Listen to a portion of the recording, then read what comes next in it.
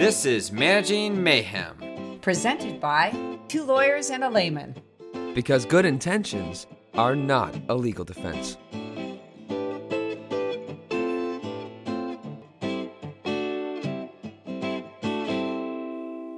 Welcome to Two Lawyers and a Layman. But today we are one lawyer down due to some exciting news. Jeff and his wife Haiti welcomed their baby Matthew. Few weeks early, though. That's right. Welcome, Matthew. Welcome to the world, Matthew. It's a very weird place. So due to Jeff's absence today, which I still think is a made-up excuse, we're just going to do a quick Q&A with Patti to answer a few listeners' questions. Wait, what? I wasn't prepared for that. I thought we were just punting. Quiz. Oh, my gosh. Okay, so we'll resume our regular scheduled pod format next week, but for now, we're doing this. Okay, let's get this done. Okay. First question, because I got to go be with little Matthew. I know, we got to get there quick. Okay, so... first question is from our HR director, Ben. Okay, hi, Ben. What's up, Ben?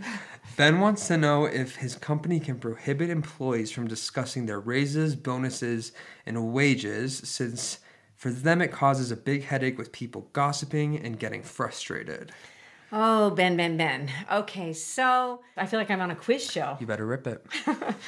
All right, Ben, I can understand the frustration that you have because, people do, when they compare notes, they get jealous and angry and they don't understand that there's merit increases and reasons why. But actually, there is a federal law, the National Labor Relations Act, and that makes it tough for you because it is a protected activity for employees to discuss their wages. Really important that they be able to discuss terms and conditions of employment like safety, wages, to make sure everything is a fair labor practice. Right. So no, I would not prohibit them from doing it, and you should not have a policy prohibiting employees from discussing it. Yeah, it seems like if people want to talk about their wages, to get to even understand whether they're being paid fairly or if there's any discrimination, let's say a woman is being paid significantly less than a male, then she may get that information from discussing her wages with her peers. Great point. The Equal Pay Act, unfortunately, even today, we're women at a situation where women are only paid 84% of men. You know what that means, Jack? What?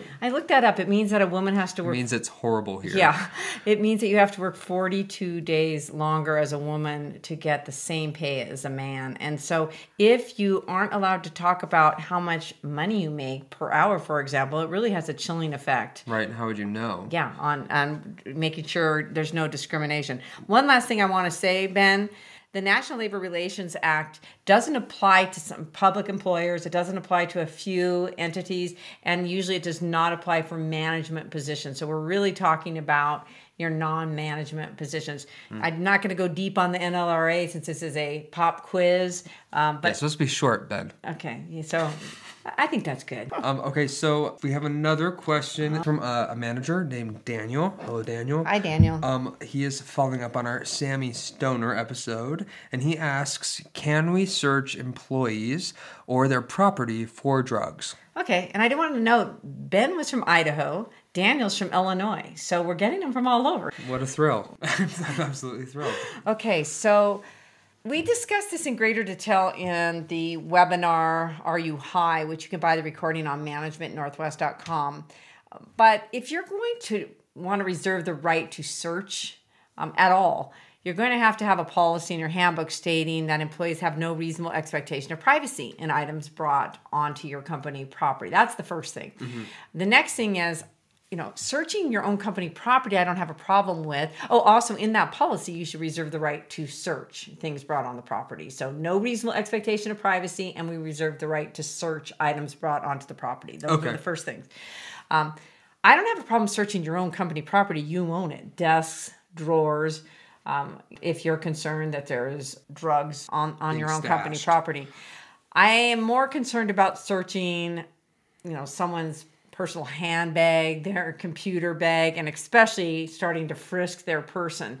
Mm-hmm. Unless you're going to have, for example, at the entrance, a requirement that people have to have their handbags searched before they come on for security, and they've consented to that as a condition of employment. That's one thing. But I wouldn't, as Daniel, the manager, go up and say, hey, I'm going to frisk you right now, and I also want to look in your lunch bag and your purse.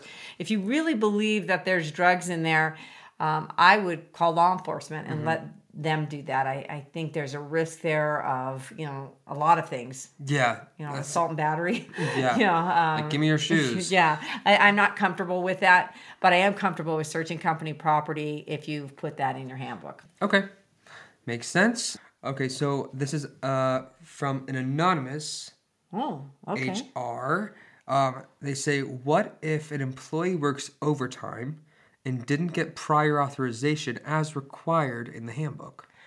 Okay, so this person looks like they're from Seattle, right? Yeah, Seattle. Okay, all right. So... And their address is right here? No. Social security number? I get this question a lot too. So basically, most people have in their handbook that your hourly workers cannot work overtime, over 40 hours, without getting pre-authorization, written permission from a supervisor. And the whole point of it is that it's expensive. You pay time and a half when someone works over 40 hours. But unfortunately, it's not so simple as saying you worked overtime, it wasn't authorized, we're not paying you. Because under federal law, you have to pay any labor that inures to the benefit of the employer. That's the law. Inure is not a word I use a lot. It's in the regulation. It's a good word. Basically, what I would do is remember the standard. If a supervisor or the employer knows or reasonably should have known that they performed labor, you have to pay for it. And so I would pay it and discipline the person for not obtaining permission. And I would go through progressive discipline with them. Because if somebody just kept saying, oh, here are my hours, I worked 150 hours this week, and they kept doing it, then they just couldn't maintain that. No. And usually you're talking about a couple hours. If someone came in with 150, I'm going to do a fact-finding investigation to see if this actually even occurred. Right. Okay, that's enough of that. Okay, and we have one more question that we're going to address. Yeah. What state is this from? State of confusion? Yeah, I think so, yeah. It's somewhere in Canada. Okay. No, it's a different legal system. This is from Idaho as well. Okay. Idaho's busy. Yeah. The question is, what if an employee fails to turn in their timesheet at the end of a pay period? Okay. Can you refuse to pay them for that period until they turn in said timesheet? Okay. The answer is no. That's a clear one. Okay. So federal law requires you, the employer, to strictly track all time that the employee works. A lot of people think with all these timesheets and pay apps and all this that it becomes the employee's responsibility. Well, you can make it their responsibility from a policy standpoint, but legally the employer has to pay for all time worked and track that time. So if they fail to turn in their timesheet, which a lot of employees do, and it's very frustrating, I totally get that. Right. But what you have to do is reasonably estimate the time you know or reasonably should have known that they worked. You can look at the schedule, you look at the hours they turned in, you ballpark it, and you pay them for that.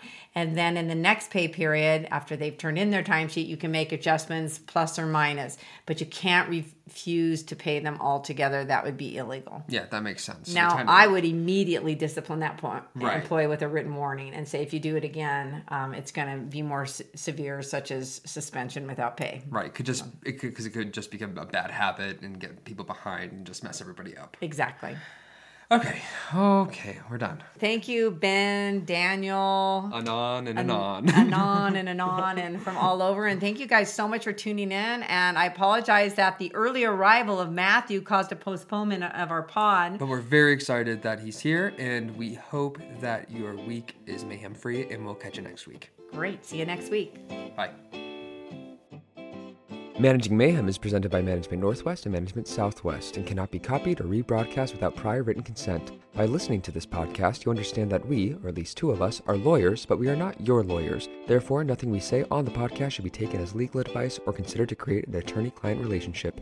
It is solely meant for your educational and informational purposes. The podcast should not be used as a substitute for legal advice from an attorney licensed in your state. Please be aware that listening to lawyers can cause side effects such as migraine, self-doubt, and also may cure insomnia. But you know what? Trust your own judgment or you're not your mom.